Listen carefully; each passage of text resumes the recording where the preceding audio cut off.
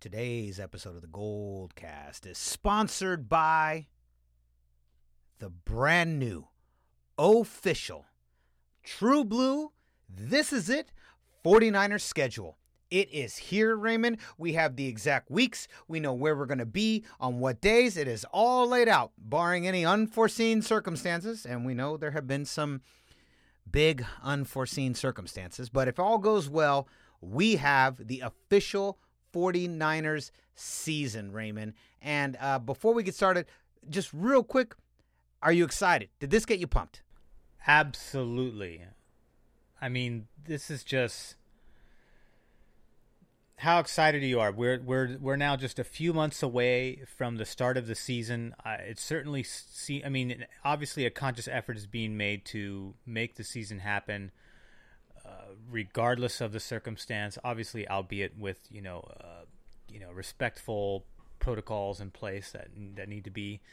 But the fact that we're getting this close, and now that we have a very clear picture on what to expect for the 2020 regular season 49ers schedule, just gets me pumped. I mean, the draft is done, free agency is done, and now the schedule is done. The next thing is obviously progress of training, however that is going to play out this season. Obviously, it's going to look a little bit different. It's going to be more virtual and remote than ever before.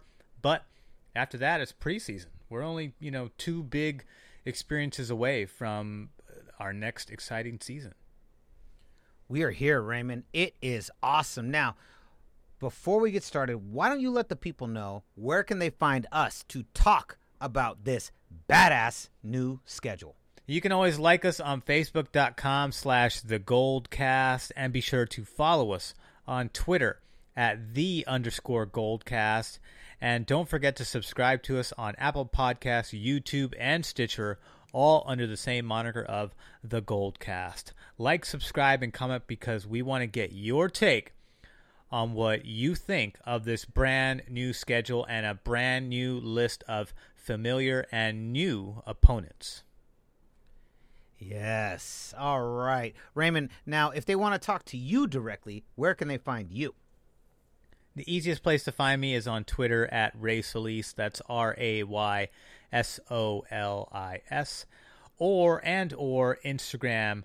That's at Ray Solis 1. That's the number 1, not the spelling. Awesome. And you can find me on Twitter and Instagram at the same handle. I am Rudy 3rd. I am Rudy 3RD. All right, gang. Here we go. This is going to be a full breakdown of every week, every team, where they were last year, what their Super Bowl odds this year are. I mean, we're going in. We've got so many different facts. We have broken down this entire schedule for you, and this is your instant reaction show. We are super pumped. The greatest fanalist in the game, he's on the other line. Your Professor of Fanalism, I am here. Class is in session. Let's go. San Francisco, are you ready? This is the Goldcast.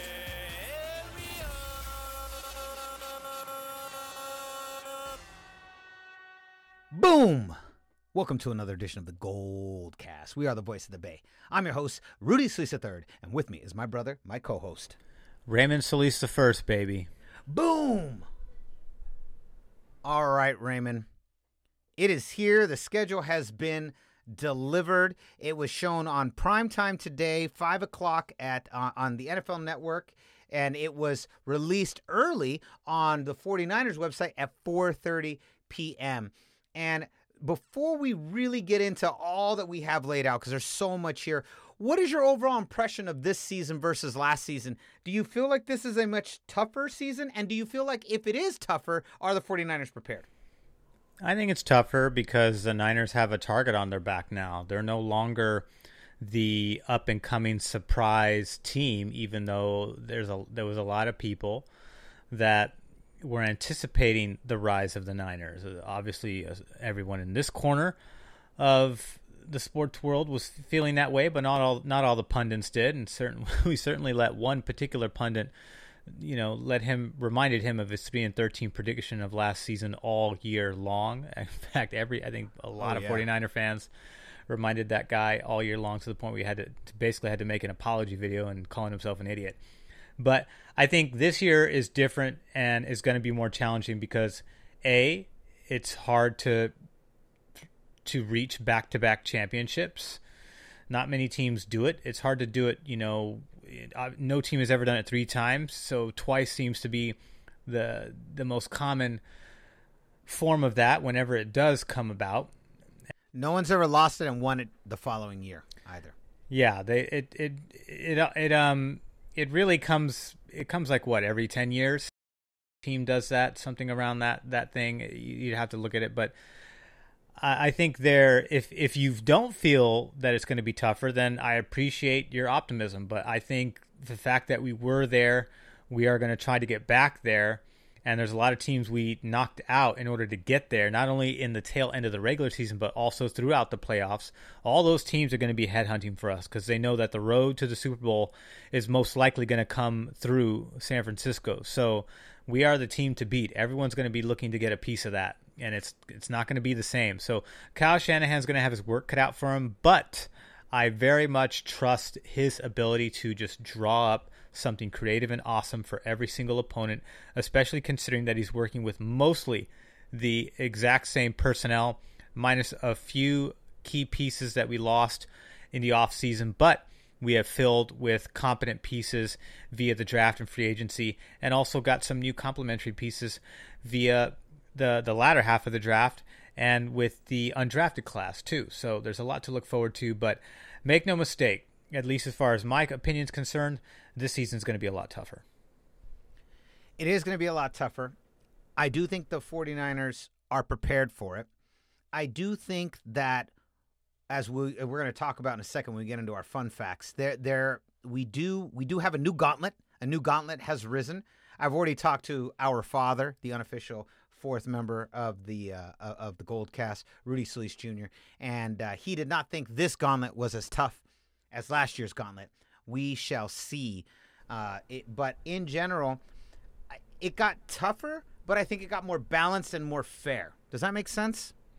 Yeah, I think the schedule's a lot more balanced and definitely a lot more fair, especially in terms of the bye, which we'll obviously address when it comes to that. But yes, the bye is in a much more reasonable position this time around, and we're going to talk about that along with all of these new and exciting opponents. Absolutely. So, Raymond, let's get right into it. And let's start with our fun facts.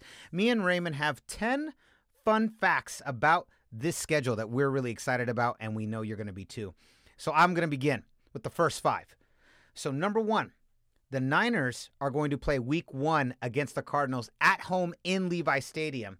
This is the first week home 1 opener we've had since 2017. So it's been a couple years since we've done this.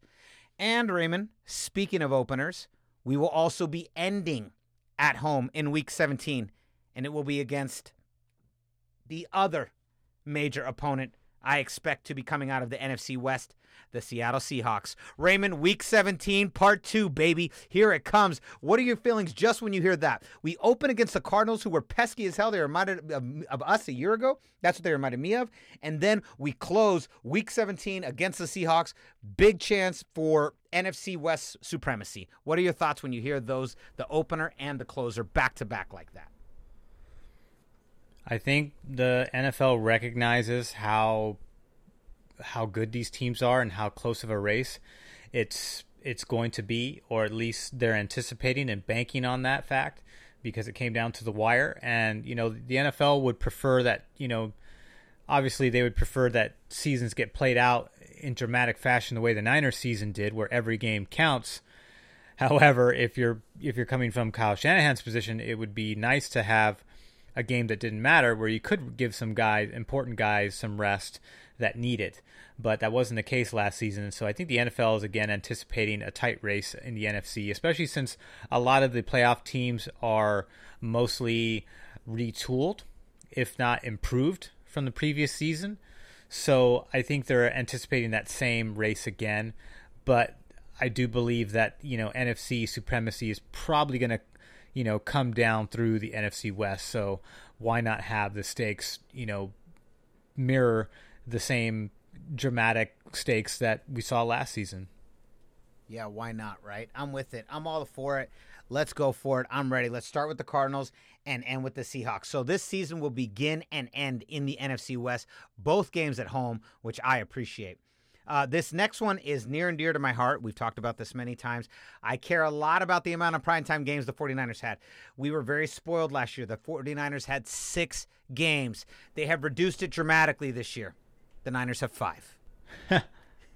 So I like it. That's where we're supposed to be. The 5 primetime games this season, 4 of them, Raymond, are at Levi Stadium. And they're tied. We're tied for the most in the league. So there's 5 NFC teams, 5 AFC teams. Here's all the teams, not including the 49ers. You've got the Ravens, the Packers, the Rams, the Cowboys, the Chiefs, the Patriots, the Buccaneers. I'm sorry, 8. 8 in both leagues. 1 from each division, basically. And so these are the teams that we're tied with. Those are the guys. I'm going to repeat them one more time. The other teams with 5 primetime games, these are the most, that we're all tied for the same right now. The Ravens, the Packers, the Rams, the Cowboys, Chiefs, Patriots, and the Buccaneers. You know Brady's going to be up there. You know, even though the Rams are kind of shitty, the fact that it's the LA market is probably the saving grace as to why they're on that list. Yeah, I'm really surprised the Seahawks weren't up there, to be honest. Well, I think the Seahawks have to be juxtaposed to a complementary market versus holding that market on their own. True. At least that's the way I see it. Because I mean, who's a Seahawks fan? I mean, yeah. I mean, do you really want to? You don't want to see 12 fan signs and neon green? I mean, come on, that doesn't sell. Go to the fake bird cast if you want to learn more about the. That's right. The 12th cast. The 12th cast. Yeah. Yeah. Where there's it like the 12th man is not a thing. All right, Raymond. Of these 5 primetime games, we have 3 Sunday night footballs, 1 Monday night football, 1 TNF. That means of the 5, 3 of them are going to be called by Chris Collinsworth and Al Michaels, and you know that makes me happy. It makes me happy. That's awesome. Yes. Yeah, we had 2 Monday night football games last year. This year we only have 1. 1 Monday night, 1 Thursday night, which means only 2 short weeks, and then 3 Sunday night footballs, baby. Prime time. Al and Chris, let's go. And then the last fun fact I'm going to give before I pass this off to Raymond, the 49ers will face 6 teams that reached the postseason in 2019. And here they are in the order that we will face them. Not necessarily week to week, but this is the order that we will meet them throughout the season.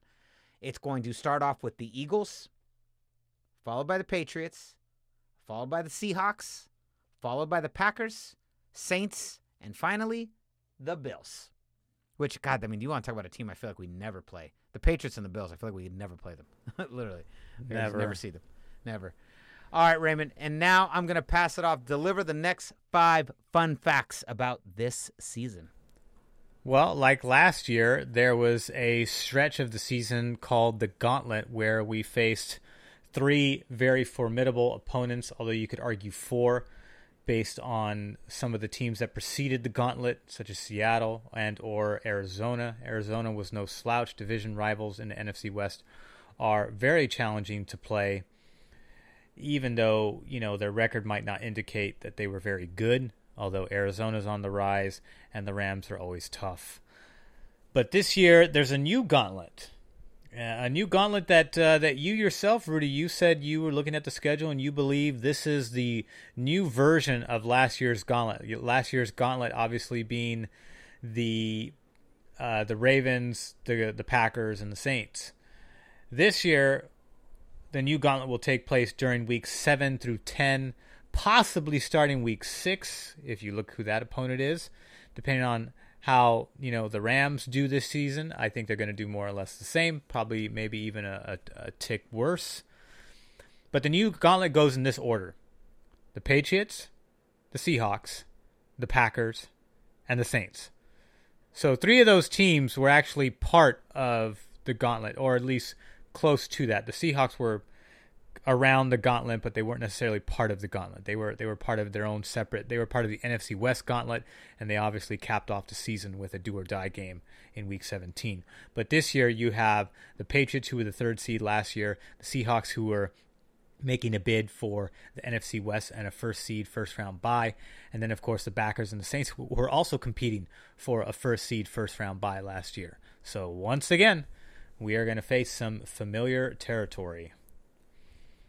Oh, yeah. This is going to be the stretch. Now, as you just said, depending on how the Rams do, let's say the Rams are cooking in this first half. That means you've got Rams, Pats, Seahawks, Packers, Saints. And Raymond, why don't you tell the audience, because it's the next fun fact, and then I want to continue on what I was going to say. Out of all those games there, how many of them are at home? We only have one home game during this year's gauntlet, which is actually pretty akin to last year. Packers, we were at home. Saints, we went to New Orleans. Baltimore for the Ravens, we traveled that way. Yep. All right, so let me finish this thought here. So, yes, as I was saying, if the Rams are good, that means you go Rams, Pats, Seahawks, Packers, Saints, all on the road except for the Packers. Now, but check this out, though. I was talking to our father, Rudy Solis Jr., the unofficial fourth member of the Goldcast, and he said he believes that the Patriots are going for a huge regression.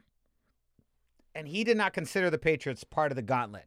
He considered the gauntlet to be the Seahawks, Packers, Saints. That's what he considered to be the gauntlet. And let's not forget, after the Saints is a bye, and then we got to play the Rams all over again. So it's a pretty competitive stretch in the middle. I would say week 6 through 12 are going to be the real test. If this team is capable of making another run, week 6 through 12 is really going to prove it. What do you think? I think so. I mean, this is similar to the order in which the games. I mean, the gauntlet last year was just a little bit further along in the season. This is maybe like I don't quite remember the location of those games, but it seems like it's like maybe two weeks ahead of the gauntlet from last season. And because after that it was the Rams, Falcons, Falcons and Seahawks ended the season, right? It was Rams, Falcons and Seahawks. 11 through 14, 11, 12, 14, is that the gauntlet last year? Something like that, yeah. So it's about 2 or 3 weeks ahead of that schedule. So, but I think, I think it's the fact that it's a little bit sooner and the fact that the gauntlet actually lines up with our bye. So that will be a much needed break to regroup and retool to finish out the remainder of the season, basically the latter third of the season. So I think that's a much nicer, much smoother arrangement than taking a break at week 4 when you're trying to establish a rhythm. Week 4 was brutal because by the time we got to week 17, you could see the wear and tear on the team. And as you had mentioned many times last season, we needed the number 1 bye because we needed the number 1 bye because we needed another bye. We needed another break. We had been playing straight since week 4. Had we lost to Seattle in week 17, now we're going on the road in the wild card. Now we're going from weeks 5 all the way to the Super Bowl without a single rest period. And I mean, I'm not saying it's impossible. I'm just saying it would have been really, really difficult. Yeah, totally. And I mean, and this season is also, fun fact, we only have 2 10 a.m. games this season, and they're both coincidentally in New York. I love it. It's week 2 and 3. That's correct. Yeah. How great is this? The Niners only have 2 10 a.m. games this entire season. That's amazing.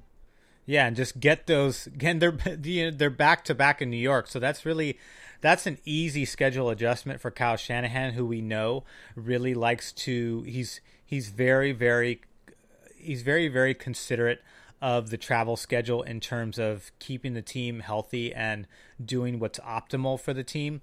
The fact that you are playing New York teams, the Jets and the Giants, in back-to-back weeks makes it such an easy logistical decision to just stay in New York for both those teams. Because we obviously know the Giants play in Jersey. I think the Jets play in...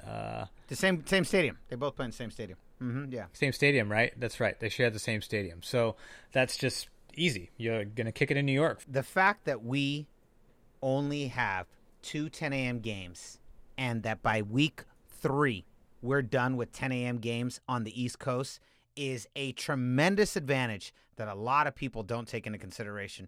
Sure, we're going to have a pretty brutal schedule going on through the gauntlet. weeks 7 through 10. But the fact that those are the only two 10 a.m. games we have to face, Raymond, that is huge.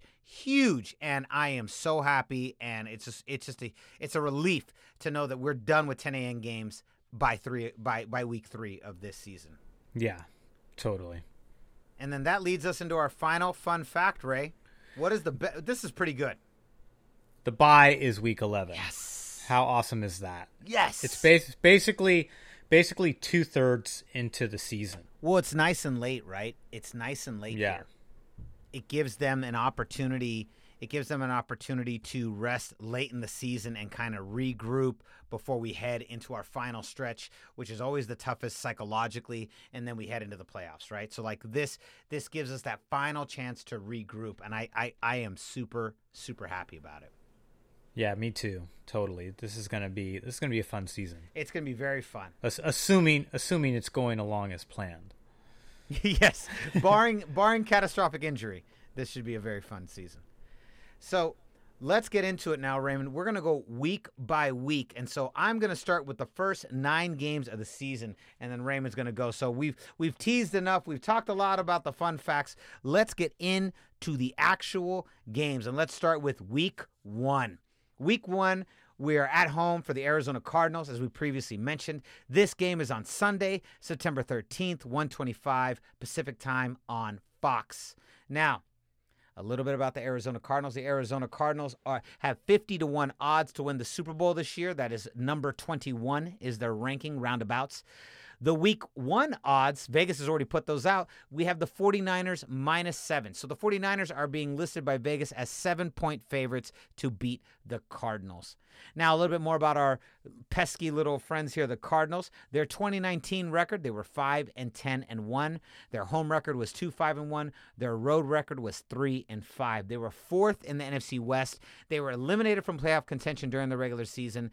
The 49ers record against them last year was a 2-0 sweep. Raymond, how do you feel going into this game against the Cardinals? I feel like we were really kind of looking at a little bit of a mirror image of ourselves, a little bit of who we saw previously. You know, I mean, they got a lot of moxie to them. They were really a team that looked like they were on the rise, and I expect big things out of them this season. What do you expect? I do too. And weeks 1 through 4 are always going to be weeks where teams are getting into the rhythm of the regular season. So it's basically the preseason, the real preseason for the NFL, meaning the preseason that actually counts. So week 1, this is going to be an interesting matchup because obviously the Arizona Cardinals are on the rise. The Niners have already risen. So I'm curious to see how these two teams will face in week 1. I think it's going to be similar to what we saw last year. I think I would expect a tight game, and Arizona is not going to go down without a fight. But I do think that this is not going to be your typical week 1 matchup. I think this is going to be a potential slugfest. Not necessarily a shootout a la the Saints game, but this will be definitely going to be a slugfest. Just because I think, again, division opponent, week 1, you're still establishing yourselves. I think Arizona is more susceptible to potentially, throw up a stink than the Niners, because the Niners are more polished and more embedded within their system than Arizona is, who, had their rookie head coach last year and a rookie quarterback last year. So I'm curious to see if any of that momentum that they created in 2019 is going to carry over into 2020 and propel them to a more favorable win-loss record. But we're just going to have to wait and see, and it's going to start with the 49ers. So I couldn't have a better opponent, to be honest. I think this is a great test coming out of the gate for both teams. Obviously, I'm going to lean towards San Francisco. So I'm very, very curious to see how this matchup is going to play out, because I don't think it's going to be lopsided in one way or the other, although I'd love to be wrong if it was in favor of the Niners. Well, one of the things that we have to take into consideration, right, is that now they have all-pro receiver DeAndre Hopkins, right? And this is going to be his first game. David Johnson, they did that switch. David Johnson is now with the Houston Texans, and now DeAndre Hopkins is there in Arizona. And what a weapon to complement. What a test for Richard Sherman and the secondary, and what a compliment for Larry Fitzgerald, right? Getting another vet proven time and time again and also in the draft, they got Isaiah Simmons, linebacker. They got an offensive tackle, Josh Jones. They got a defensive tackle. They got 2 defensive tackles and a linebacker. So clearly trying to beef up their defense, clearly trying to expand their wide receiver unit. And this is kind of this was a high-flying offense last year. So this game, this high-flying offense with these new defensive acquisitions, coupled with our retooling of the defense and also our big splashy wide receiver pickups in the draft, this has all the makings of a 42-35, 48-42. It could be that kind of game. Yeah, I don't know if the score is going to get as high as the Saints game, like I was saying just before. I think this will be similar to the Arizona games we saw, where it was kind of a mid-range score, 26-22, 28. The other one was 36-26, the second meeting, but that was because it was a late garbage time touchdown. But I think that it's definitely going to be a competitive matchup for at least 3 quarters. At least that's what I'm anticipating. Like I said, the Cardinals, I think, are of these 2 teams. I think the Cardinals are more susceptible to throwing up a stinker coming out of the gate, because everyone has a stinker coming out of the gate in week 1 of the NFL. And I think the Cardinals are definitely one of those teams in the NFC West that could very much do that. I don't see the Niners doing that. I think they come in focused and they come in ready to go. I think to be honest, I think everyone week 1 is going to be a little off, just because that's the nature of week 1 through 3. And more so this season because of the fact that, OTAs and training camp, those are all going to be remote and virtual this year. So you're not going to have the same intimate time with your teammates that you would normally have. And I think that definitely is going to have an effect. This has never happened before, so I don't know what degree, but I definitely think it's going to affect the way players come out and try to establish rhythm in those first 3 weeks for sure.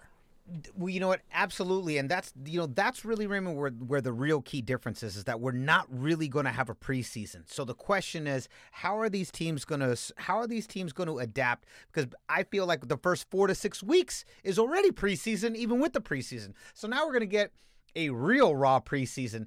And I feel like the teams that are going to benefit the most, that are going to do the best this season, are the ones where the system is solidified in its place. It's the Chiefs of the world. It's the 49ers of the world. It's the I hate to say it, the Seahawks of the world. It's the Ravens of the world. These are the teams that are going to fare better earlier on because the system's already in place.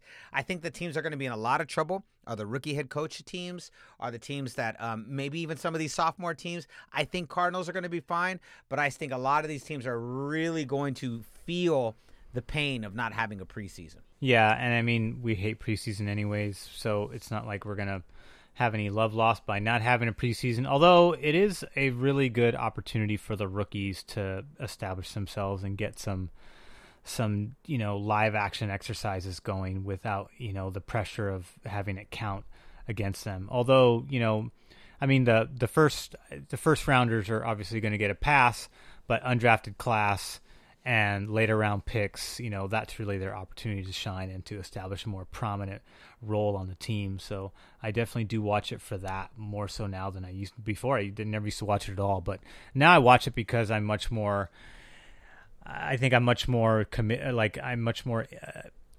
invested into the progress of the rookies than I used to be. I really enjoy preseason. I don't enjoy week 4. I'd prefer it just to go weeks 1 through 3, but it is what it is. It's just nice to have football back. All right, I'm going to burn through these next 2 ones, and then I have a real fun question for you. So week 2 and 3, we are on the road. As I mentioned, these are our 2 only 10 a.m. games. Week 2, we are playing the New York Jets. This is Sunday, September 20th, 10 a.m. The Jets have a 70-1 odds to win the Super Bowl. They are ranked 27th in the league. Their 2019 record was 7-9. Their home record was 5-3. Their road record was 2-6. They were 3rd in the AFC East, and they were eliminated from playoff contention during the regular season. Week 3. At New York Giants, same exact stadium, Sunday, September 27th, our final 10 a.m. game of the season. They have 66-1 odds to win the Super Bowl. They are literally 1 rank below the Jets. The Jets are ranked at 27th, and the Giants are ranked at 26th. Their 2019 record was 4-12. Their home record was 2-6. Their road record, 2-6. They were third in the NFC East. It's like they're a carbon copy of the Jets. They were eliminated from playoff contention during the regular season. They were bad no matter where they played. No matter where they played. So I have a question, a fun question about these two teams, Raymond. Do any of these two games feel trap gamey to you? And if one of these are trap gamey, which one's it going to be? Way too early predictions, but I'm just asking. I'm just asking if any of them feel like a trap game. That's all I'm asking. Nah, too early in the season. To me, trap game doesn't matter. The trap game scenario doesn't apply until you've established yourself as a superior team. Even though the Niners are going to be favored in both these contests, I just think it's too early in the season to consider either one of these a trap game. I don't think the Niners fall for it. If one of these two guys were, say, in week 16 or 15, then I think the potential's there. Because you're coming off of the bye, you're feeling good, you probably got a good position in the seeding, or you're vying for a better position. You're on a little win streak, 1 to 3 game win, or 2 to 3 game win streak or something. Yeah, exactly. You don't even have a streak. You need to win these games in order to even get the first streak of the season going. So I just think the stakes aren't there for the trap game. And these teams, I don't trust their resolve in the offseason and the draft enough to think that they're going to put up any kind of crazy trap game kind of performance. At least not because they're establishing rhythm just like we are. But the point is, these are teams that are trying to retool themselves. The Niners don't have to necessarily retool. The Niners are in a reload. Let's reload and shoot it again. Where they're trying to retool themselves in order to have, a legitimate shot, so to speak, at being a contender in a tournament. 100%, Raymond. Absolutely, we're in agreement. So let's move on to week 4. Now, this is our first primetime game, Sunday Night Football. It's against the Philadelphia Eagles. We are at home October 4th. It will be on NBC. Now, a little bit about the Eagles. They have 18 to 1 odds to win the Super Bowl. That's currently ranked 6th in the league. Their 2019 record, they were 9-7. Their home record was 5-3. Their road record was 4-4. They were first in the NFC East, 4th in the NFC total. They were eliminated in the wild card against those goddamn Seahawks. The final score was 17-9. I actually am really hyped to face the Eagles. It's been a long time since we've played them. And, this is a former Super Bowl champion that's trying really hard to get back to them. I don't know about you, but this game feels frisky. It does. And I think part of that is because Philadelphia, as we talked about, they're a scrappy team. They were 9-7 last year. That's a scrappy record to me. That's a team that kind of has to claw and fight for every win because they don't have the personnel to really overwhelm their opponents in the schedule the way the Niners did with the 13-3 run. So there's a huge disparity between that, and that's why that's a wild card team.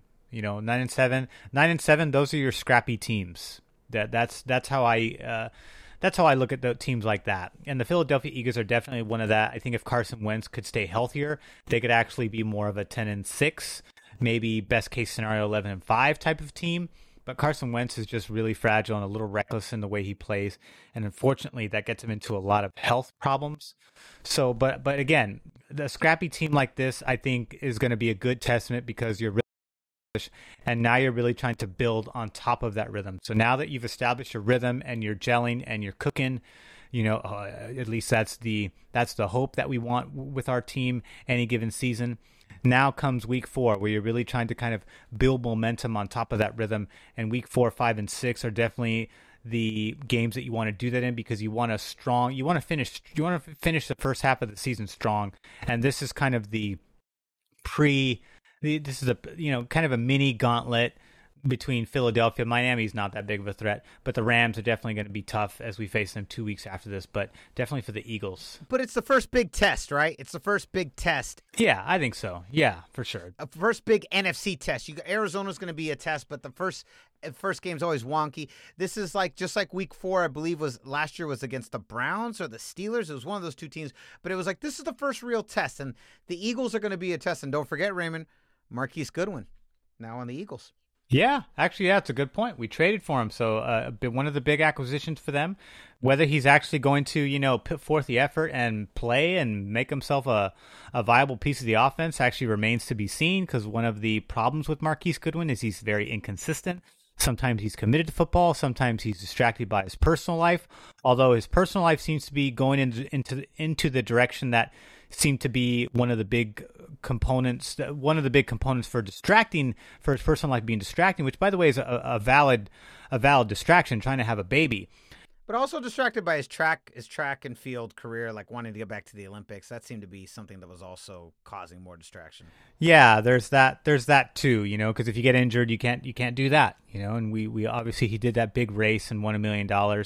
So I think there's just, sometimes he just doesn't seem like he's all in football, but with the fact that he's established a kid now, I think that takes one less concern off the book for him and his wife. So I think he'll be able to dedicate himself more to football, and hopefully he makes himself into a viable piece in that Philadelphia offense, because Carson Wentz can use all the receivers they can get. That was the one area they were hurting. So Marquise Goodwin is definitely an upgrade. You just don't know if you're going to get a full-on commitment from him or not, but I hope he does, because when he's on, he's a terrific receiver. He is. But let's say I think we can unanimously agree that we hope that when he turns on, it's in week 5 and not in week 4. Yes. All right, moving on. Week 5. This is, again, the first half of our season is not too intense, which I think is a nice way to start the season before we get into the gauntlet 2, the new gauntlet, the 2020 gauntlet. Week 5 is against the Miami Dolphins at home. This is Sunday, October 11th, 1:05 Pacific time on Fox. The Miami Dolphins, a little bit about them. 80-1 odds to win the Super Bowl. That's ranked 29th in the league. Their 2019 record was 5-11. Their home record was 3-5. Road record was 2-6. They were 4th in the AFC East, and they were eliminated from playoff contention during the regular season. At home for the Dolphins, not super worried. This is a team trying very much to upgrade, but I think we're still a little bit, we're still maybe a year or two off before they really break out. Do you have anything to say about them, or do you want us to move on? I mean, the Dolphins, what can you say? what is there to say about the Dolphins that matters? This is a team that traded away Kenyon Drake to the Arizona Cardinals. They gave up who else did they give up? They gave up the safety to the Pittsburgh Steelers. This is a team that was definitely almost seemed like they were tanking. They were trying to tank. I mean, they did get Tua, the big quarterback prospect. They got him. They got a cornerback. They got an offensive tackle, an offensive line, and a defensive lineman out of the draft. So you got some pieces there. So they did lose Rashad Jones in free agency. So they're still missing, even though they got some complementary pieces. There's who knows if they're going to be able to put any of that together. I just who is over there though? Matt Breida. That's right. This is back-to-back weeks where we are facing a player that we traded away during the regular season. Yep, and he's probably going to get stripped by Quan Alexander or Fred Warner. That's my guess, because he does have a fumbling history. It's not a crazy fumbling history, but he is, out of the 3 running backs that we had, he was the one that fumbled the most. So if anyone is vulnerable to that, I think it's him. So, and he's going somewhere where the coaching staff is unproven. So I think that definitely gives an edge to the Niners among all of the other areas that we have an edge in against this team. So that it's still going to be an interesting matchup to see, but I think we're definitely going to have the best of Matt Breida during that game. I'm obviously giving some loose predictions here without giving a full-on prediction. Yeah, these are just loose. This is just off the cuff, just kind of what we're seeing today.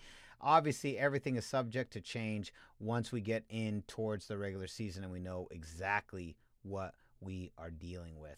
Okay, week 6, Raymond, another big test. Our next primetime game, we now face our second NFC West opponent. We will be home for the Los Angeles Rams. This is on Sunday, October 18th, Sunday Night Football on NBC. The Rams, a little bit about them. 33-1 odds to win the Super Bowl this year. That's ranked number 17 in Vegas's books. Their 2019 record, they were 9-7.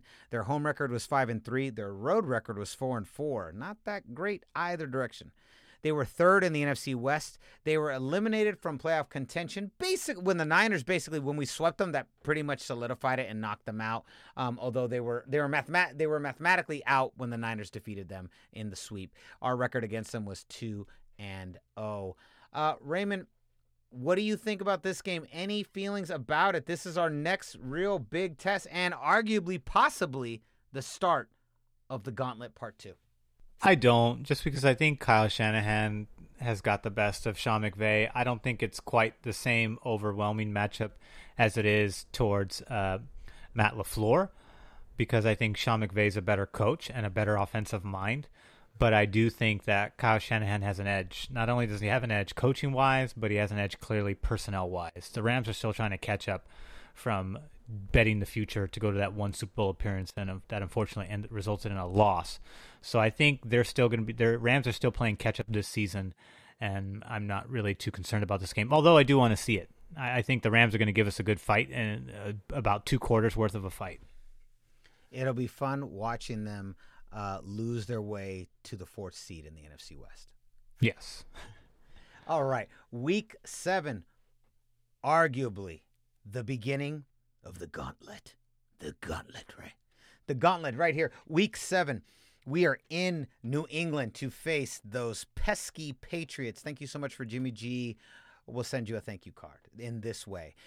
Game is on Sunday, October 25th, 1:25 p.m.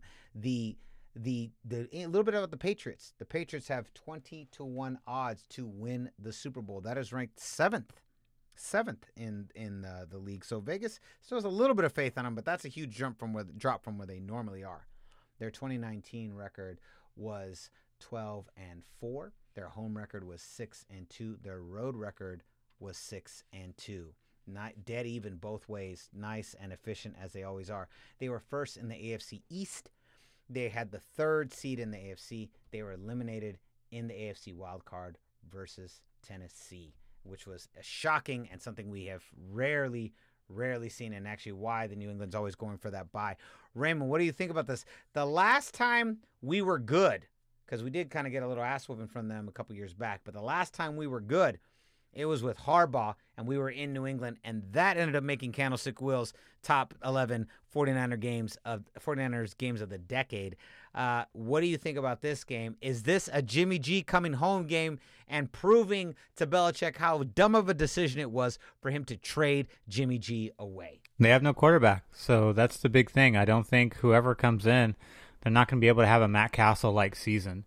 At least that's my guess, because Matt Castle was there and had time to learn the system, whereas I think the Patriots are going to have they're going to have less time. I mean, I don't follow the Pats. You got to go to the Boston cast or go to the Wicked Awesome cast to listen to whatever the hell they're talking about the Pats. I think the defense is mostly intact, but I don't really trust that.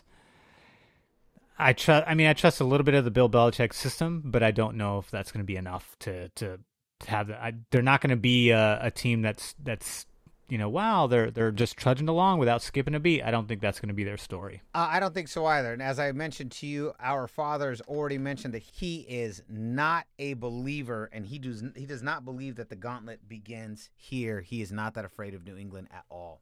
Yeah, I mean their draft was focused on defense, which was. I think, and I get it too, because they lost Kyle Van Noy and they lost Jamie Collins Sr. and they lost Danny Shelton.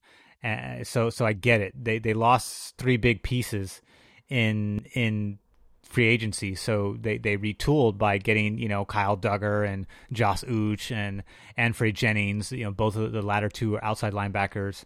And then they got tight ends, of course, because they have a tight end issue out there.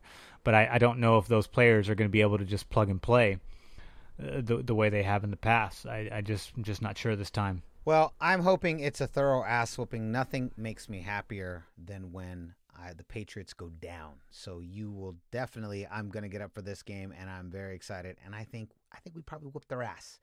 All right, Raymond. Here it goes. The middle week, possibly or even the beginning. Let's say the Patriots aren't doing that good. Is this the beginning of the gauntlet? We have a couple places where this gauntlet can begin, but we know exactly where it ends.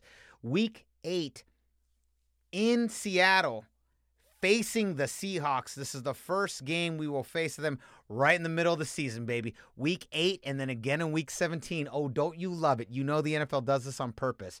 This is going to be Sunday, November 1st, 1:25 p.m. on Fox. A little bit about the Seahawks. They have 20-1 odds to win the Super Bowl. That is 8th in the league. Their 2019 record, they were 11-5. Home record was 4-4. Road record 7-1. If you would have told me in 2013 which one is the home record, 4-4 or 7-1, I would have said 7-1. It's amazing. They were actually better on the road than they were at home. A rare thing. Guess that 12th man can't help you win as many games as you thought, didn't you, buddy? So they were second in the NFC West. They were the 4th seed in the NFC, and they were eliminated in the NFC divisional round versus they were facing Green Bay, and they lost that game. So, Raymond, tell me, what do you think? Week 8, is this the true beginning of the gauntlet, or did the gauntlet begin in New England, or is it a wait and see? Well, unlike the Pats, who are more than likely going to play the first half of the season with one Brian Hoyer, the Seattle Seahawks are going to be playing with a potential MVP quarterback in Russell Wilson, and he always gives us fits. Even the 13-3 Niners, took both those games, went down to the wire the last second, literally. So I think this is going to be a similar game like that. This is going to be a slugfest, something like 26-24. It'll be very similar to the game. Could even be another overtime, or who knows. It's either that. If that doesn't happen, then I think it's going to be where Seattle actually takes a more legitimate step back, and the Niners pick up where they left off last year. I am so looking forward to playing this team. I believe we are beginning the role reversal. The last, 7 years of torture, 6 years of torture that we've had to deal with the Seahawks. I believe it is now their turn to feel the pain. And I think that this is really the beginning of us turning this division back around and bringing it back where it belongs, home with the 49ers. I look forward to this game very much so. I can't wait. These are the best games of the season. These are the best games in the NFL. It's the best rivalry. There you go. As much as I hate them, that's undeniable. All right, Raymond, let's move on. This is my final game, and then you are taking over for the rest of the season. Week 9. We are now smack dab in the middle of the gauntlet. For sure, this is the middle of the gauntlet. We know this for a fact. We are at home for the Green Bay Packers, a team we've had their name we've had their number all decade long, but it is a new decade, and who knows what happens now. The Green Bay Packers, Raymond, this is a short week. Coming off a short week, the NFL's trying to help them. They're trying to help them. This is Thursday, November 5th, 5:20 on Fox, Thursday Night Football. A little bit about Green Bay. They have their odds are 22-1 to win the Super Bowl. Vegas has them ranked 10th in the league for that stat. Their record, 2019 record, 13-3. Their home record was 7-1. Their road record, 6-2. They were first in the NFC North. They were the second seed in the NFC. They were eliminated infamously, handily, decidedly in the NFC Championship by the 49ers. Final score, 37-20. Raymond, Green Bay's coming back. Are they coming back for another ass whooping? Yep. Swiss cheese. Swiss cheese. Hey, melts when it's hot. Yeah. Melts when it's hot. A Royale with cheese. Yeah, I mean, the most notable draft pick was another quarterback. I'm not sure how that's going to help them against us, but, Godspeed. And they're preparing for a departure that they're not going to be ready for when it does hit. No, not at all. All right, Raymond. Now, Raymond, I'm going to pass this off to you. You are going to take over for the second half of the season, and you're going to begin with, once again, Raymond, the most epic game, the most likely the final game in the gauntlet, Week 10. Break us down. Well, it's Week 10. We travel once again to New Orleans. That's going to be Sunday, November 15th. That's a 1:25 game. That'll be on Fox. the Saints according to the Vegas odds, have a 12-1 shot to win the 2020 Super Bowl. That's ranked 4th in the league. And this was a team that was the 3rd seed. They finished the regular season 13-3. They were 6-2 at home. They were 7-1 on the road. They were actually better on the road than they were at home. So this is a team that's no slouch at all. They were eliminated in the wild card round against the Vikings, who we ended up playing in the divisional round. I really thought we were going to play the Saints, but the Vikings, I think the Vikings just have the Saints number now. I think there's a psychological edge that they have, just the way it's played out the last couple of years between those two teams.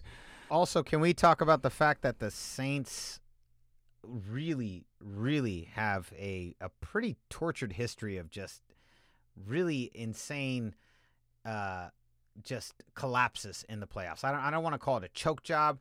Something like, the Minnesota Miracle was completely out of their hands. That Seattle Miracle was kind of out of their hands. The Catch 3. I mean, like, they've literally lost like 3 of their biggest playoff runs. They've lost it in the final 30 seconds of the game to 3 different teams. Yeah, I mean, if anything, you can say that at least they go down fighting. they fight to the end of the wire, but they've come up short on a lot of big games. Obviously, no one's come up more short than we have in terms of NFC Championship games because we are always contending for that big crown, baby. But I do think that this is going to be a crazy, crazy test because, I mean, we're going to be at home against Green Bay, so they have the exact same setup. We're at home against Green Bay, and we're then going on the road to New Orleans.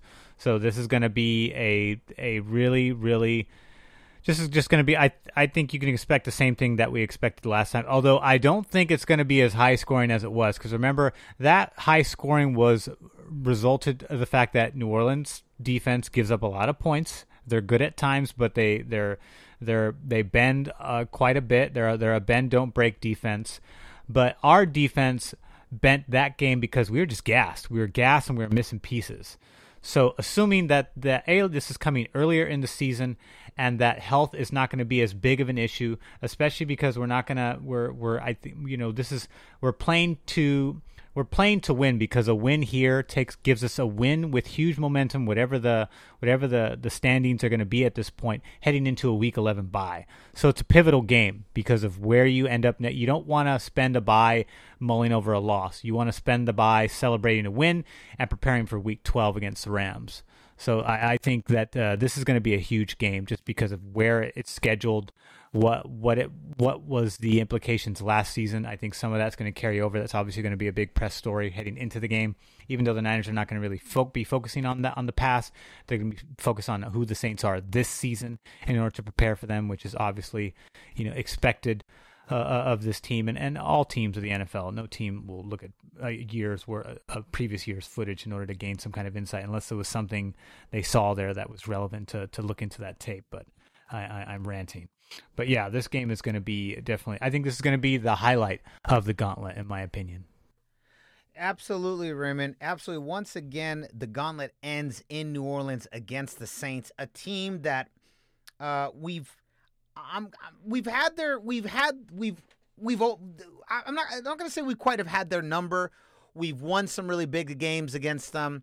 They smacked us around pretty good with that bullshit call on the sack from Breeze. I'm still annoyed by that. But this is a game. This is a team that every time we go in, it's like the Seahawks. Anyone can win. It's gonna go down to the final 30 seconds, and it's gonna go down to whoever has the ball last and whoever makes the smartest decisions and makes the least mistakes. I expect no different here. I very much look forward to this game, and it's going to be very interesting. I'm very curious. Will the Niners be undefeated, 9-0 with it going into Week 10? I don't think so, but it's in play. It's in play, but I'm not going to go that far. I'm not going to go that far to say that once again going into Week 10 this season we're undefeated. But just like Week 10 was truly the big turning point, it does feel like this game is the big turning point. And then it calms down a little bit. So take us into the next round. Well, Week 11 is obviously our bye, so we're going to get a big rest. But then Week 12, we go right back to L.A. to face the Rams. You guys have already heard the breakdown for their record of the season and where they stand as far as Vegas odds are concerned. But this is going to be a Sunday, November 29th, so post-Thanksgiving. We're going to be coming off a big big stuffing on the 29th. That's going to be a 105 game, once again on Fox. So, again, I think this is going to be a game where you're really going to the Niners are going to want to pick up where they left off coming off the bye, assuming they win in New Orleans, and they're going to want to put the Rams in their place and kind of put them further in whatever hole they're most likely going to dig themselves and be in by this point in the season. So the Niners are just going to kind of want to make quick work of them so they can get back to home to host what is probably going to be, in my opinion, a pretty competitive defensive matchup against Buffalo. Do we sweep the Rams again? I thought you were going to say, do you take that bet? I think we sweep the Rams for sure. I think so too. All right, Raymond, now we're getting into the final stretch of the season. A little bit of an opportunity for more revenge on Week 14. Break it down for us. All right. Well, Week 14 is against the Washington Redskins at home. That's a Sunday, December 13th game, 125 on good old Fox. And they've got, get this, 110-1 odds to win the 2020 Super Bowl. That's 31st in the league. They're so bad that they are second to last in terms of potentially winning it all. That's what Vegas thinks of their chances. Now, the one bright thing, positive thing in Washington that I will note is that Alex Smith was sprinting within the past couple weeks. So good news for Alex Smith. We are Alex Smith fans. He is, there's always going to be a soft spot for him because he is a former faithful, and most likely a faithful for him. He's going to end his career obviously saying nothing but praise. I mean, he is the consummate pro when it comes to press conferences. So there's not going to be any love lost there. But I am happy to see that he is making strides, and it looks like he's on pace to return this season. As to when, I'm not sure, but the fact that he's sprinting says a lot about his moxie and ability to get back on the field. So kudos to him. Yeah, the Redskins. I'm sorry? I was going to say, here's a question for you. How much are they going to regret sending us their left tackle, Trent Williams? Well, Trent Williams wasn't going to play. He kind of forced their hand. And so they were between a rock and a hard place between trying to get that deal done. And he really milked it for all it was worth. And we got the better end of that deal. So Washington's going to be hurting for sure because that's the left tackle. That's Alex Smith's blind side. So they're definitely going to want to shore that up quickly because you don't want to put Alex back in the hospital as quickly as he got sent there. So hopefully they do get some protection for him because I would hate to see Alex Smith get hurt again. Sacks are an inevitability for all quarterbacks in the league, no matter how good your team is. So it's just a question of, how bad those sacks are. And hopefully Washington will get some protection. Although I do want to see the Niners, pummel this team, so that some of that's going to come at the expense of Alex Smith. So I'm sorry to say, but that's just the way it goes. It is what it is. That's just what the territory is going to be like. But Washington finished 3-13 last year without Alex Smith and a lot of other pieces for that matter.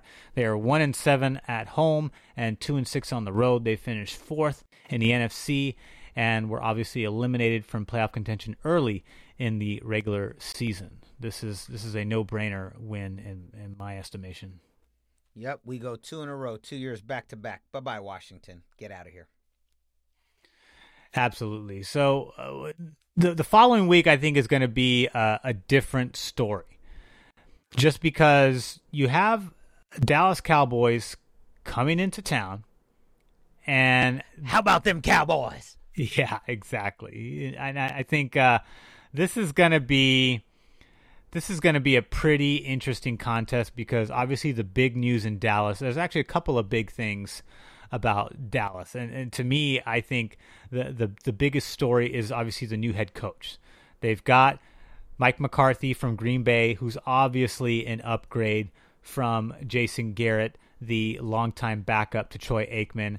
And I think that's going to be a huge change for them. I think Dallas now becomes more of a bona fide contender, more a contender. Think of them as a 10-6, 11-5 team now versus a 9-7 scrappy team that kind of just gets lucky, riding the backs of all of the talent they have on both sides of the football. But I think now that with Mike McCarthy's in the helm, I think the offense gets much more solidified, especially with the offensive weapons that Dak Prescott has at the wide receiver position. They've already got Amari Cooper. They've got, what's his name? I forget the wide receiver number 2. He was on my fantasy team too. Michael Gallup, and they also drafted CeeDee Lamb. So you've got some 3 bona fide big pieces there that are going to really help out Dak Prescott. Plus, Zeke Elliott is a dual threat running back. Not sure if he's going to see the bulk of carries that he did this past season, but he's not holding out this year like he did last season. So I think he's going to be able to start off similar to he did the year that he won the rushing title. He's not going to have the setback of holding out and not being with the team when they need to get prepared and get ready for the season. So he's going to have all of that this time coming around. So I think he's going to be definitely more in rhythm than he was last year. It took him like the last quarter of the season for him to really get going. And even then he wasn't quite the same.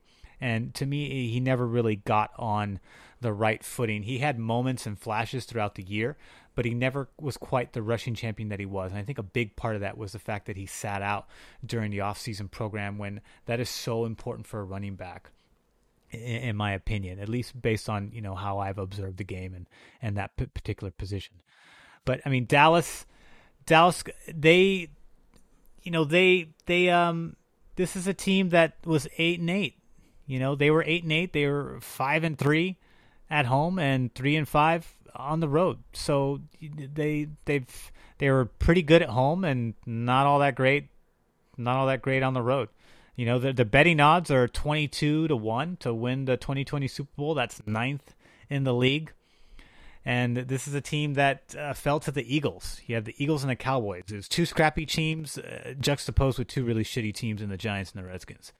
So I think that this game's going to be better. I think obviously the Niners have the edge here because there's obviously a big difference in coaching here, but I do think that Dallas puts up a pretty good fight here just because offensively they're going to be a force to be reckoned with. It's the defense that's been their issue. If they can shore up that defense, then I would be I would say that this team's got a legitimate shot to bide for one of the top 3 seed positions.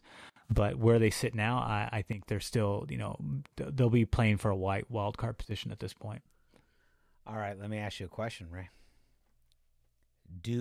Starting at defensive end, is his name Aldon Smith? That's a good question. That's a really good question.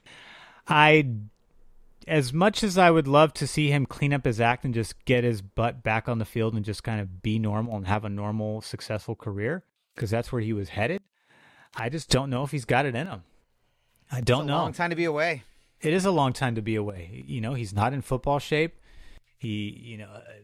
Whether he ends up doing anything about it, who knows? I hope he does, just for his own sake. Don't necessarily want to see him take it out on the Niners if he comes back and does a bunch of crazy things, like picks up where he left off. But I think he's been away from football too long, so I don't know if he's going to be doing that.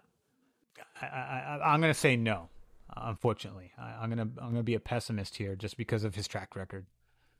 I don't think he's starting either. I think he's one of these guys that burns out by week 3 or 4, and they realize that he's just not at the level he was. It was kind of very similar. I think it's a very similar case to beast mode Marshawn Lynch last year during the playoff runs, where it became really obvious to them that for whatever reason, I think it was happening in practice because they weren't giving him a lot of touches, but it was not really. He's not really ready for this level anymore. And when you're gone that long, as much as raw talent as he had, I'm more afraid of the mental anguish he's had to go through, the mental battles. And yeah, I agree with you. You know what? I would love to face a good Aldon Smith.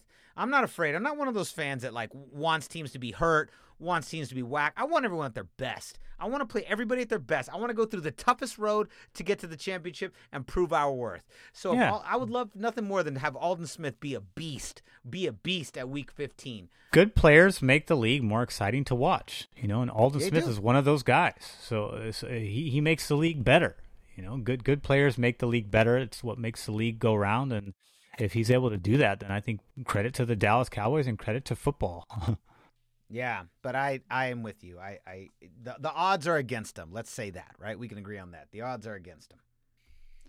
They certainly are, but the odds do get better, at least for one team in Week 16, because we're going to be traveling to Arizona to play the Cardinals. That's going to be a Saturday or Sunday, December 26th or 27th, via Fox.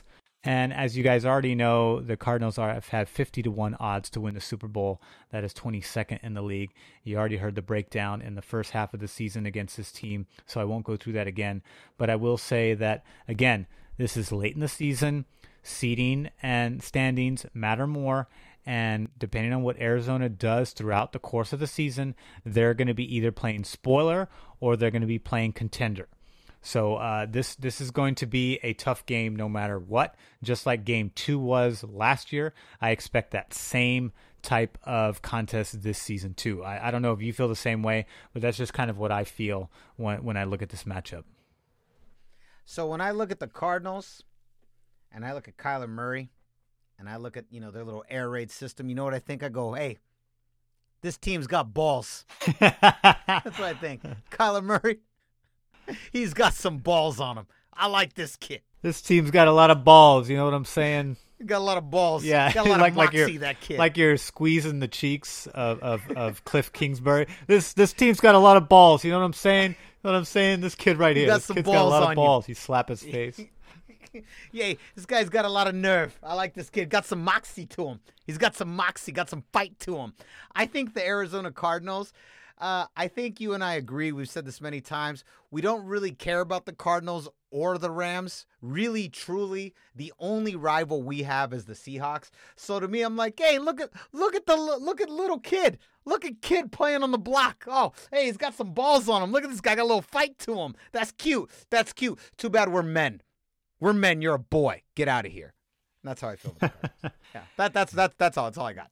Yeah, and of course, no season ends correctly in the NFC West if you're a 49ers fan, then having a Week 17 contest potentially for a winner-take-all once again at home versus Seattle. That's a Sunday, January 3rd. This is now 2021. This is a 125 contest on, wait for it, Fox. And, of course, we are playing the team with the fictitious mascot that doesn't exist in any true, there is no bird that exists here. This is a very fictitious team. They have a fictitious fan base, fictitious uniforms, and a fictitious mascot. There's nothing great to say about this team other than the fact that they are playing at the end. So it's the greatest rivalry between two NFL teams. I think it's the greatest rivalry in the NFL of the past decade. And it is once again reignited from one season alone. And I think that's going to be the same case this week. And what better way to close out the season than having two juggernauts? I'll still give Seattle the dignity of being a juggernaut, even though they're more of a shell of that juggernaut than anything these days. Even though they're going to win 8 of these games by 3 points or less. Yeah, they're gonna. You talk about a scrappy team that just ends up on the right side of the coin more often than not. The Seattle Seahawks are the epitome of that. I have one phrase that encapsulates Week 17. You ready? Yes. Let's get ready to rumble! Yes, Michael Buffer. Bring it on, baby. That's it. Bring it on. Let's go. I think there's a good chance we split again this season, although, it all depends on health, right? If there's key components missing, then I think the potential for a split is in play. But if the Niners stay relatively healthy and their injuries aren't too detrimental to the team's success, i.e. a kicker, then I think the 2-0 sweep is more in play then. Well, Raymond, let's talk about one thing. It's actually in our notes. It's listed under the Bleacher Report predictions, but I think this is worthy of note to talk about right now. How many playoff teams from 2019 do the Seahawks play in their final 5 games? They play one team. And who would that be, Ray? Gee, I wonder. Can you tell me? It's going to be Week 17 against the 49ers. For those of you that are not following along, it's going to be the Niners. Now, to be fair, I mean, we're going to be playing in that stretch. We've got the Rams, the Bills, the Redskins, the Cowboys, the Cardinals, and the Seahawks. Out of those 5 teams, this is just based on last year's success. The Rams were still in it late in the year, and only the Redskins and Cardinals were really out of it. So we're more or less going facing 3 potential playoff contending teams versus Seattle's 1. Mm-hmm. That's a big difference. That in the NFL, that's a huge difference. It is. Now, Raymond, let us, now that this came out, let the people know what the Bleacher Report final prediction was. And then I want to know, do you agree with these final predictions? So Bleacher Report thinks that the 49ers are going to end the season 12-4. They think the Seahawks will be 10-6. The Cardinals will finish 8-8, and the Rams will be 6-10. I think that's pretty generous for the Rams, but who knows? I could be wrong. Cardinals, I think Cardinals for sure. Cardinals become a scrappy team that kind of has a chance, and then kind of falls short in the latter half of the season to end 8-8. Still 1 year away if they're gonna make the turn. I think so. I could be wrong. Cliff Kingsbury's not bad. He's not bad. They got a good quarterback over there, and like we talked about earlier, they added a really dynamic piece at wide receiver to really rejuvenate an aging squad, or at least rejuvenate the ageless wonder that is Larry Fitzgerald, although not quite the same speed, but definitely the same hands. I do not think that the Niners are going to finish 12-4, although I don't know if I should give away what my season prediction I think it's going to be. I just don't think it's going to be 12-4. Do you think we do better or worse? I think we do better. Oh! You heard it. I was not ready for that. You heard it here first on the Goldcast. That's amazing. I think we do a little bit worse, but I don't think it makes that much of a difference. Let's put it that way. Got it. And we will obviously get more into that once we get closer to our season preview prediction episode. Absolutely. This has been badass. I don't know about you, but even just talking and breaking down every one of these games, I am so ready for football to come back. But here's the question, Raymond, and we're going to end on this final question. This is the question of all questions. It was the question that our father, Rudy Solis Jr., the 4th unofficial member of the Goldcast, wanted me to ask on this episode.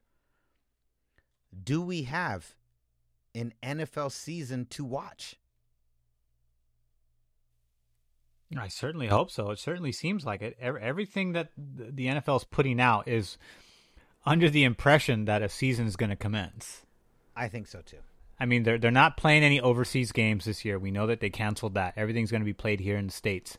So they've obviously wheeled back some of their normal country, overseas games just out of consideration for the pandemic. But they didn't say, we're only playing in one state, or we're only playing in 2 states. They just scaled back a little bit. They're going to do a lot of virtual. Everything's going to be a lot of really virtual. They've obviously added some new guidelines for ticket refunds. So they're obviously expecting stadiums to be allowed to house participants. I mean, it'd be really weird to watch a virtual game, or to just watch the game on TV with the stadium empty and everyone's just kind of watching from home. That'd be really weird. I think it'd be weird for the players too, to just play in an empty stadium. It's got to be. I think there'd be a weird psychological element. So I think they're obviously approaching this with the assumption that the stadiums are going to reopen in time for the season. Do you think the stadiums reopen? I don't think they reopen. I don't know, because not every state seems to be on board with opening at the same time. Some states have talked about staying closed until the end of the year. Yeah. I think California's going to stay probably close to the end of the year. So how does that work? Well, we know that Gavin Newsom is going to open up a bunch of stores tomorrow, and then as we get closer to June, he's going to start to wheel back some of these phases. Not to get too off topic here, but I think that precautions are going to stay in place through the end of the year and possibly further. But I think they're definitely going to try to get everything back to normal as soon as, possible. Although Newsom seems to be playing it very cautiously, so who knows? He could scale it back. I wouldn't be surprised if he did. Well, I think the big fear is, and we're not going to go too far off topic. The big fear, of course, is that there's a second wave, right, and that it's stronger than the first. I will say this: I think the NFL season happens no matter what, but I think we don't have crowds, and I don't think we're going to have stadiums with crowds for, I would say, 1 to 2 seasons. If you put the over under at 2.5 seasons, I would go under at 2 seasons for sure. 2 seasons, no crowds. Really? That'd be my guess. Unless some miracle drug. It's that extreme? If a miracle drug happens between now and then, miracle drug withstanding, no vaccine happening, 2 seasons for sure. We have no crowds. Yeah. I think you could pretty much mark that as I think you could guarantee it for this season, and I think it all depends on what happens during this time in the following year. Wow. I think stadiums are going to have fans in them. I think that's what I think is going to happen. I could be wrong. Things seem to be leaning towards states being more cautious than anything else. Although people seem to be getting antsy, and even some governors for other states seem to be getting a little antsy and wanting to start to reopen things. And we know the administration's thinking that way too. So who knows? I'd be pretty surprised if it went on for 2 seasons straight. I don't know if this season plays to an empty stadium. That just seems so weird. It seems weird because it's obviously so foreign and it's never happened before. But I just don't know if it's going to be like that for the whole 16-game season. I just don't know, including playoffs. I mean, that's a lot of revenue money down the toilet. Well, there's been a lot of talk, and basically the idea what people are assuming right now. I haven't heard none of this is coming from NFL brass, but what they're assuming is that they're going to probably expand to more days beyond Sunday, and then possibly have new packages, maybe for Amazon, maybe for Netflix, maybe for for other companies to give people opportunities to cash in, and that'd be a way that the NFL would recoup the stadium revenue losses, at least for football, because I mean they're losing everything. Right, virtual. Yeah, streaming tickets or something. I mean, because we're those of us that play for local cable are going to get the game, but then there's got to be I don't know, because those TV contracts are already done. They would have to go back and amend some of that to retool it to fit a crowdless stadium. Yeah, well, if they have to add more days, yeah, I don't know. I don't exactly understand how they're going to do that either, because you're right. Yeah, we could spend a whole nother podcast talking about this. Yeah, we could. Just prognosticating and hypothesizing on how this is going to go, but we don't have to do that here. Let's get back to the hypeness. Raymond, I know we lost the Super Bowl, and I might sound like the biggest homer of all time, but the quest for 6 has never felt closer at hand than it does this season. And I think back to the San Antonio Spurs after they lost to the Miami Heat in 2013. They come back and destroy the Heat by the largest margin of victory ever had in the NBA. I think about the Kansas City Royals when they lost to our San Francisco Giants in Game 7, the Madison Bumgarner game, the most epic Game 7, one of the most epic Game 7s in World Series history, to take that and solidify their dynasty. Royals come back and they go on that revenge mode and do it. Nobody has ever done it in the NFL. And the last time I remember the 49ers lost the Super Bowl, they went all the way back to the NFC Championship. They won 9 in a row and had to face the Seahawks. And had we just had home field advantage, I truly believe we win that game, and we avenged that.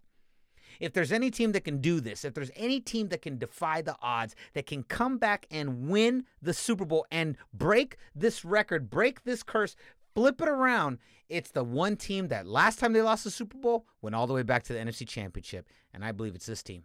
I really, truly believe the 49ers can do it.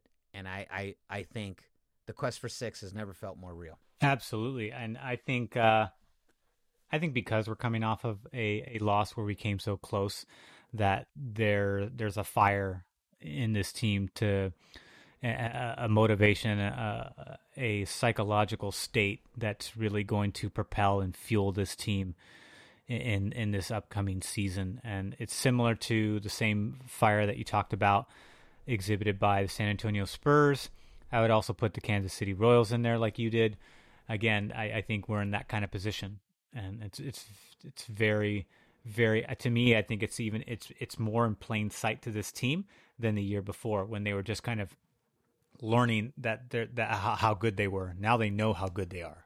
All right, final question, and I will leave it at this. Final question for you, because we haven't asked. There's the one X factor we haven't talked about this entire episode. We've talked about the games. We've talked about the records. This entire season truly rests on one player's shoulders, and I think we both know who that is. That's Jimmy G. Does Jimmy G make the jump? Yeah, absolutely. Assuming he stays healthy, I think absolutely he's doing everything that a quarterback should do in order to propel himself into Pro Bowl play. And, statistically, he had a Pro Bowl season, even though he wasn't elected to the Pro Bowl. But he put up similar numbers of top-tier quarterbacks that have gone to Pro Bowls with those same numbers in previous years. So he's already playing at that level. So to me, there's only one direction to go, because that's the direction that Jimmy's committed himself to going. So I think absolutely he gets better. I think Jimmy G makes the jump too. 110% he does. All right, what say you, Goldcast Nation? Is there a gauntlet? Where does the gauntlet start this season? Where is the gauntlet for you? Is it at week 6 with the Rams? Is it at week 7 with the Patriots? Is it the Seahawks, Packers, Saints?